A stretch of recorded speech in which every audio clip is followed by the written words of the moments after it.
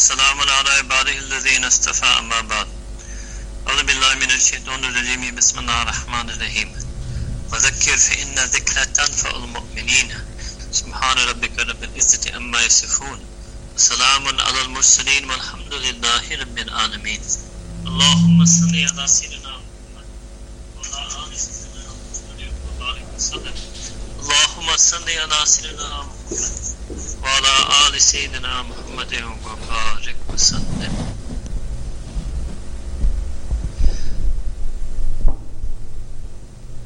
In our deen, there's a word called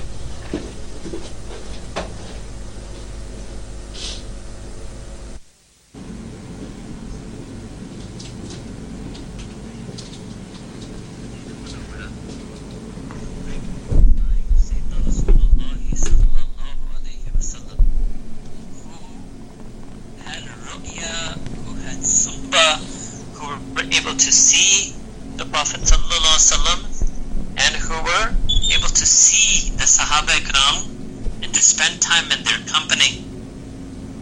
However, not only that, plus they outwardly adorned themselves with Iman.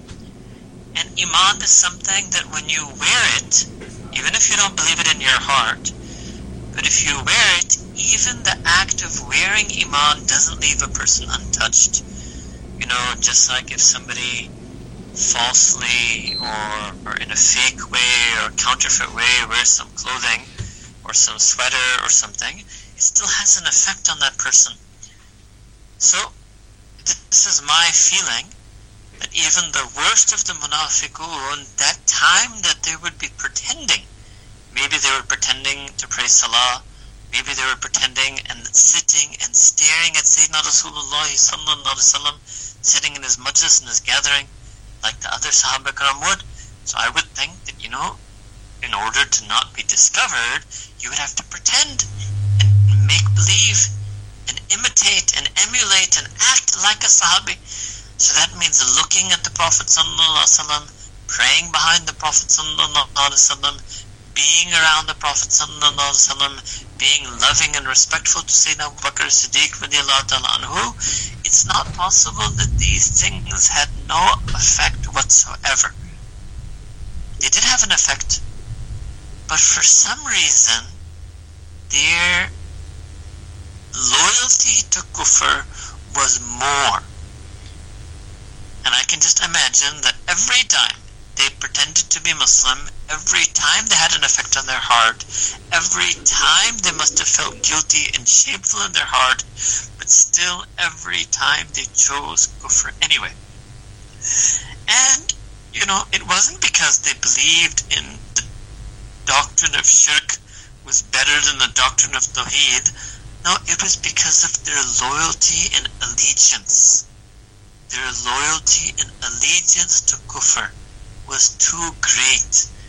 Their desire to be part of the community of kufr, the communal identity of kufr was too great.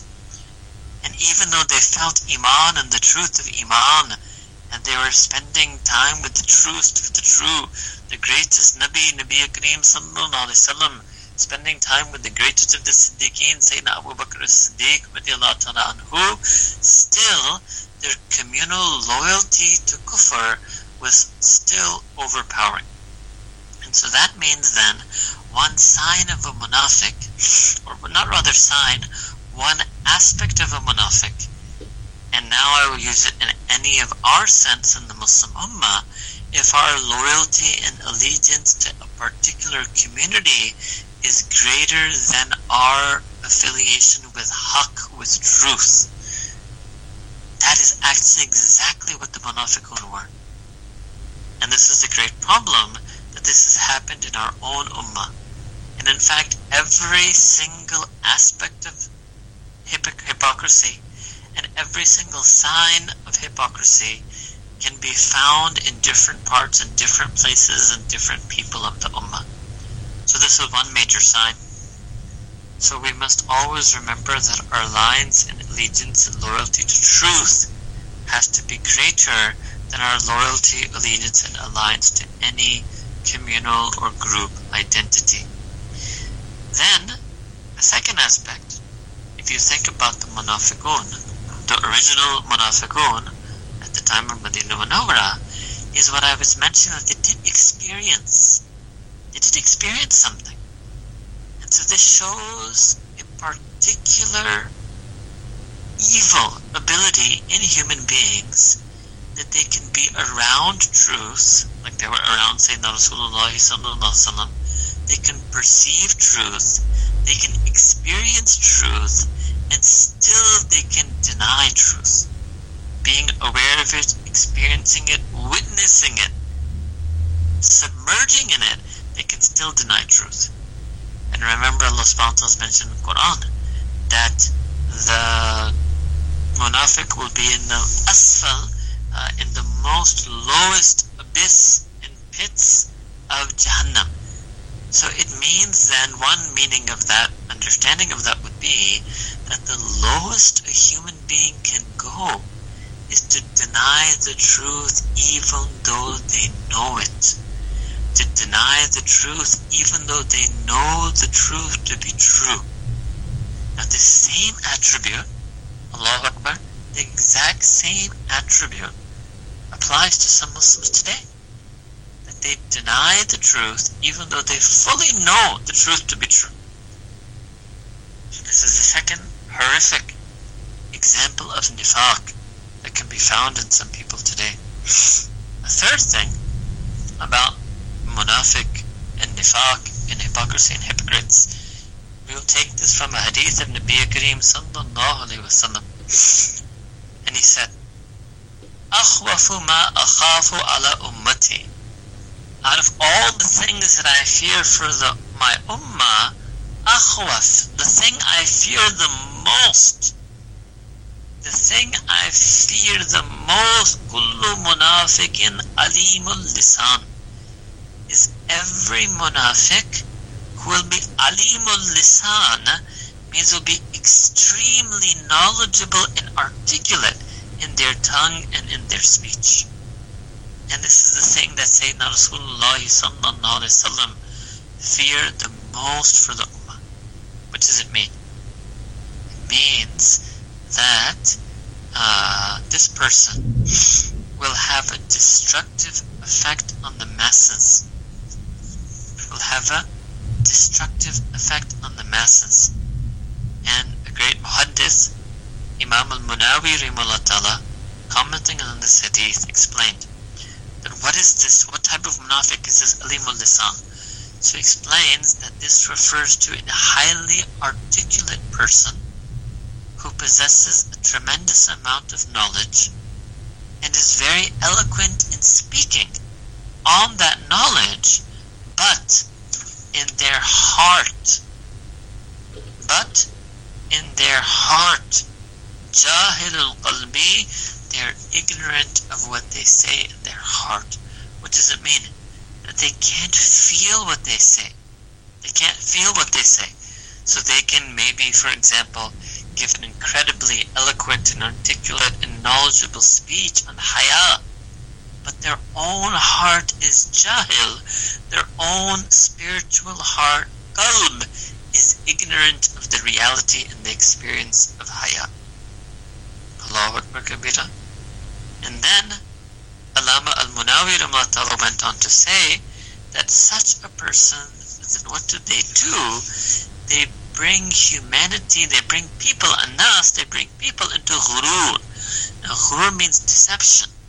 So they deceive people with the sweetness of their talking.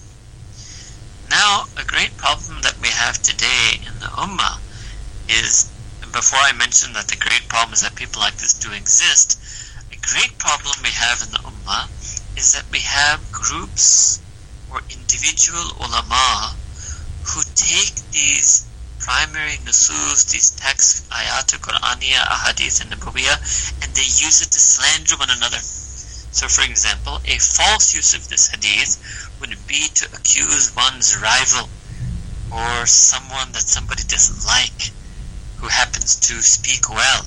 That, oh, you see, this person is that munafiq because they speak well.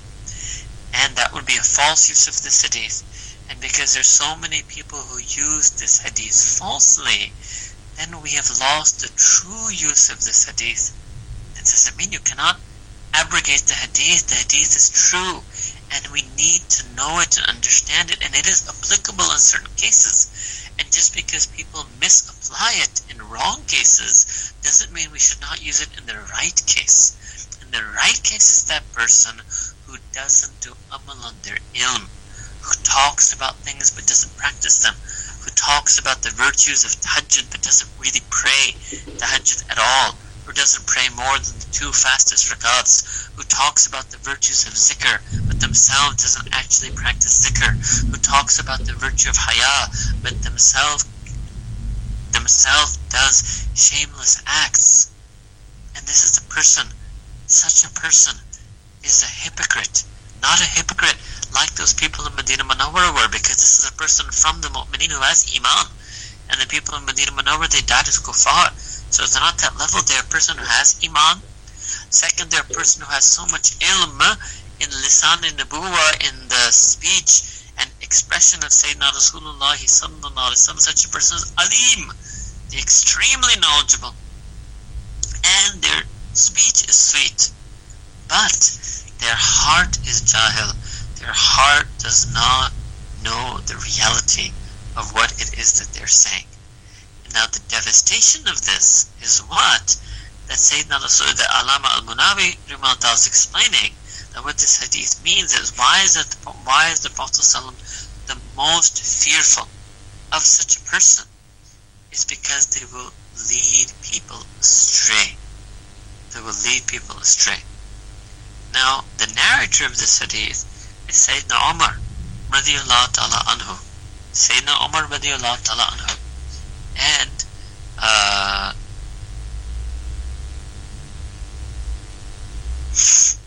that itself is very important, because what happened was at the time of Sayyidina Umar radiyallahu ta'ala anhu, he was a time when a great expansion of the Muslim Ummah, a time when maybe the largest influx of people of the Tabi'in into this Ummah, and he was afraid.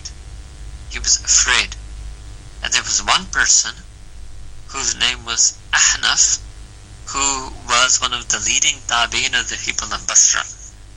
And Sayyidina Umar asked him to stay back from when he came from Basra to meet. And Ibn Asakir mentions this in his history, in his Tariq, that when Ahnaf came, Sayyidina Umar asked Al-Ahnaf to stay back with him in Medina Munawwara, and he kept him back for 1 year. And then after 1 year he let him go, and then he asked him on his way out, "Do you know why I retained you with me for so long, for 1 year?" So Hanafi rahimahullah ta'ala, he responded that, "No, I don't know." And Sayyidina Umar narrated this hadith to him after 1 year and said that I was afraid that you might be one of these people. I was afraid. خَشِيتُ أَن تَكُونَ مِنْهُمْ. I was afraid that you might be one of these people that Nabi Karim Sallallahu was worried about. Alhamdulillahi, ya Ahnaf. But all praise to Allah subhanahu wa ta'ala, O Ahnaf, that you are not one of them. That you are not one of them. Now this shows, Allahu Akbar, the intense scrutiny that the Khulafai Rashidun, Sayyidina Umar radiallahu ta'ala anhu, had upon people before they would let them return back to their community, such as the community of Basra, and guide the people, because it wasn't enough that they be eloquent in their speech, but Sayyidina Umar was watching him for 1 year to see what is the condition of his amal, and what is the hal of his heart, what is the state of his heart. So we learn from this hadith that Nabi Kareem sallallahu alaihi wasallam, he feared this the most for his ummah. And Nabi Kareem sallallahu alaihi wasallam is the Nabi of this ummah. He's the Murshid of the ummah. He's the Hadi of the ummah. He's the Mu'allim of the ummah. And he's the Shaykh of the ummah. He's the one who knows the best about the ummah, and knows the best about deen, and knows how to guide people on deen. Knows how to guide people on deen. Now, what does this hadith mean? That, okay, if a person is knowledgeable, they shouldn't speak on their knowledge, or if Allah subhanahu wa ta'ala has blessed them with language or eloquence or rhetoric, they shouldn't use that? No. What it means is that a person must focus on their amal and their qalb, on their practice and on their heart. And yes, if they're knowledgeable and have eloquent speech, but they don't practice and they don't have a pure heart, they should be scared. They should be terrified. Why? Because they've become that person who was akhwaf, who was the most, to so to speak, to use the word, the most terrifying to Nabi Kareem sallallahu alaihi wasallam, because that's what it means, akhwaf. The most fearful, the most terrifying. Now, can you imagine? What is the purpose of our deen? Not just the purpose of our deen, it is the purpose of our deen, but what should be the purpose of our life? What should be the deepest desire in our heart? That I want to make myself that person who would be the most beloved to Nabi Kareem sallallahu alaihi wasallam, not that person who would have been the most terrifying to Nabi Kareem sallallahu alaihi wasallam.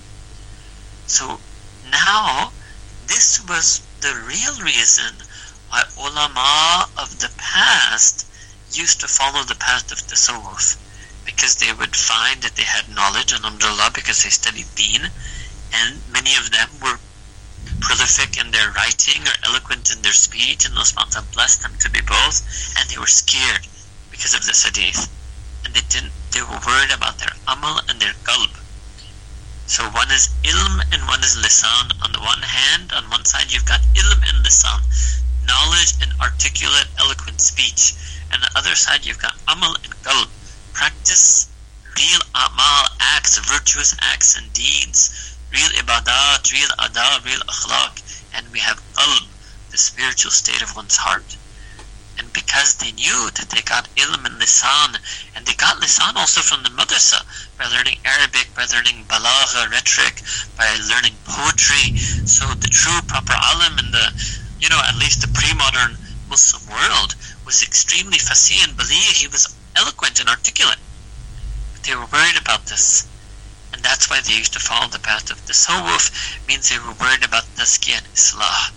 They wanted the condition of their heart to be pure, tazkiyah, and they wanted their a'mal to be sound and proper, and to protect themselves against the nafs, leading them to vice and incorrect action, so they wanted islah. And this was the real niyyah and motivation. And unfortunately, we're living in a time when, number one, many ulama, not saying all or majority, but many increasing numbers of ulama, and especially increasing numbers of young, fresh or early or recent graduates of Darul Uloom are not worried at all. They don't feel this fear lest I become this munafiq. And in fact, I've, in my own experience and encounter, and I'm a member of different forums, and I see the way different people write, and I interact with people and see the different way they speak, and it's amazing that actually the more learned and more eloquent of the young madrasa graduates, those are the ones who have what we call in our field istidad, that they have actually academic skill and aptitude and proficiency in Arabic. They're the ones who are sometimes the most arrogant. They're sometimes the ones who are the most empty and devoid of a'mal salih, ibadat, virtuous deeds and worship. They're sometimes the ones who are the most empty of having true states of the heart.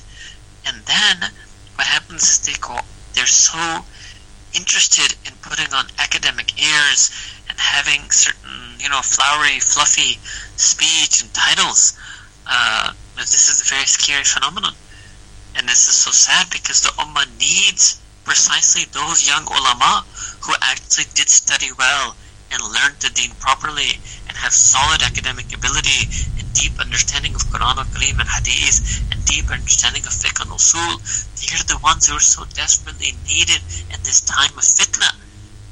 But unlike our great, for example, Akabir ulama Deoband, who were more skilled than these young ulama, such as Maulana Qasim Nanoti Rahimahullah Ta'ala, Maulana Rashid Ahmad Gangohi Rahimahullah Ta'ala, they were much more knowledgeable, much more skilled, much more eloquent, much more articulate, but they had that fear of nifaq, and they had a concern for their virtuous amal and virtuous actions, and they had a concern to have proper states of the heart, so they would follow.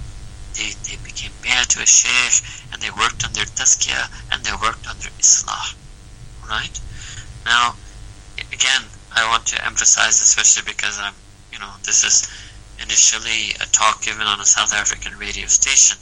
So if sometimes I may say something that outwardly aligns or similar to what somebody else says, because there's certain quacks and extremists out there who view everyone other than themselves as a hypocrite. So I'm not aligning myself with that position at all.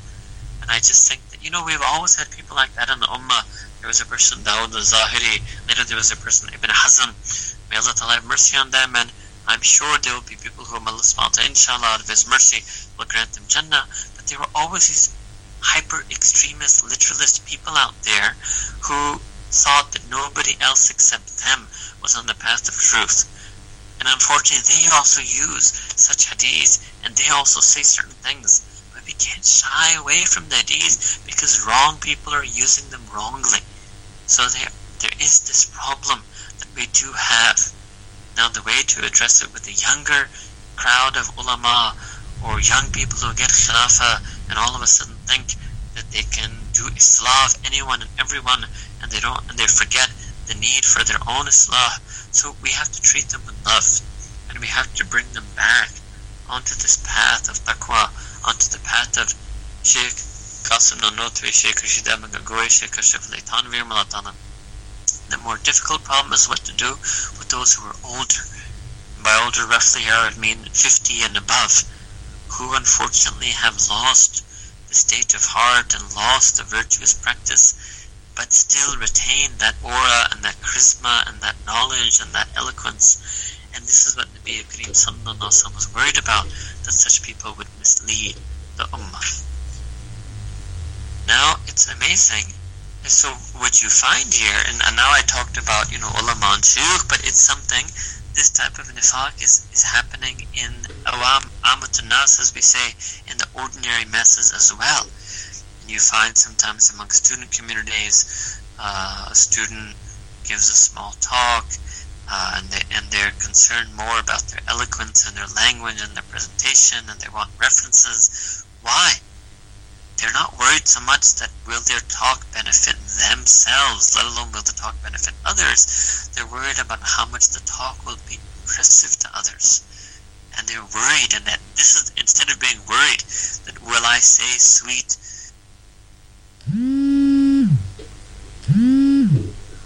judgment, instead they're worried that what if my words aren't sweet and aren't eloquent, and I'm not able to attract the attention or mesmerize the audience. And so we have this problem amongst seekers of deen, or students of deen, or seekers on the path.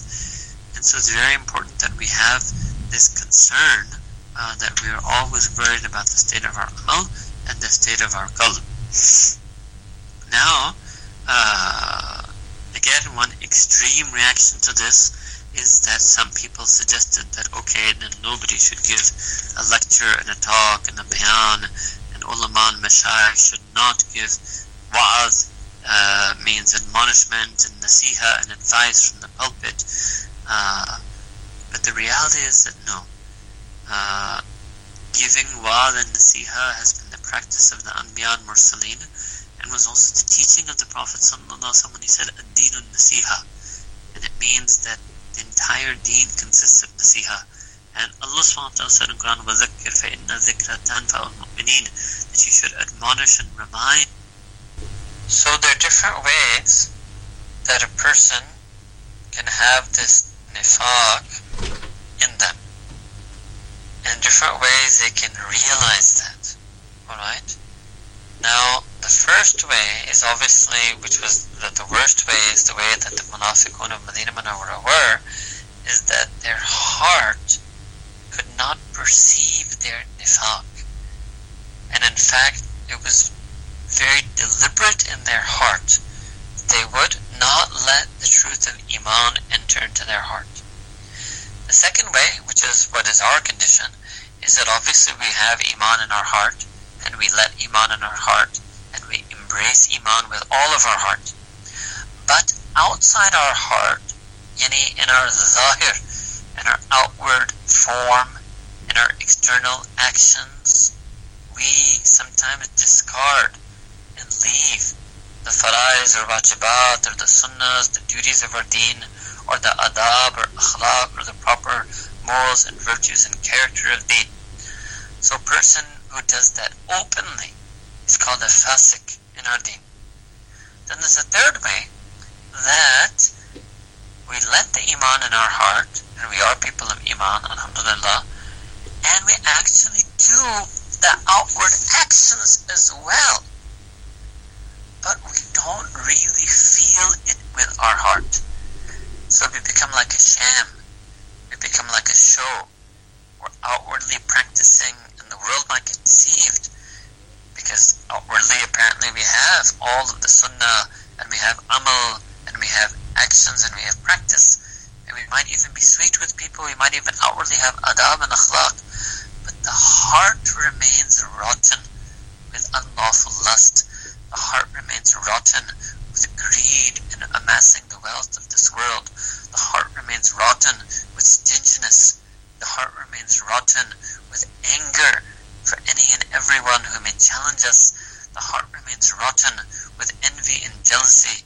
And the heart, especially this type of munafiq, has the extreme level of this particular rot in their heart, which is called ujub and kibr, which means they have suffered from vanity, conceit, arrogance, and pride. But again, number one, they have full iman in their heart, and number two, outwardly, they have amal, and they have actions, but their heart is rotten. It's, in fact, this third type, not the first one. In fact, it's amazing in other hadith how much Sayyidina Rasulullah sallallahu alaihi wasallam, how much he was not even worried, like how little he was worried about the munafiqun of Madinah Munawwara.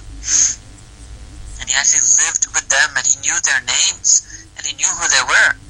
But they didn't disturb him. They didn't throw him off when he was giving ta'lim or tarbiyah to Sahaba Ikram, their presence. And similarly, the second form, who abandons the outward actions, also the fasik, even that was not such great worry. That munafiq who caused the greatest worry to Nabi Kareem sallallahu alaihi wasallam is the third type, whose heart does have iman and whose outward actions comply to the sunnah and does ibadah and has adab and akhlaq, but their heart is full of rot and disease.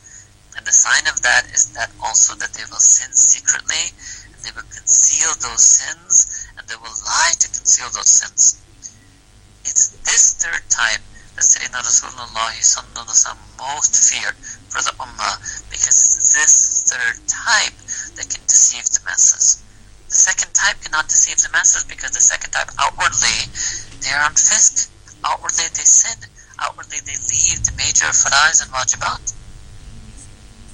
Now, this is why we should be scared, because any one of us who has iman in our heart, and any one of us who on top of that has outward sunnah or outward amal or outward ibadah or outward adab, we're 2 out of 3 steps, 2 out of 3 things of that most fearful munafiq in us.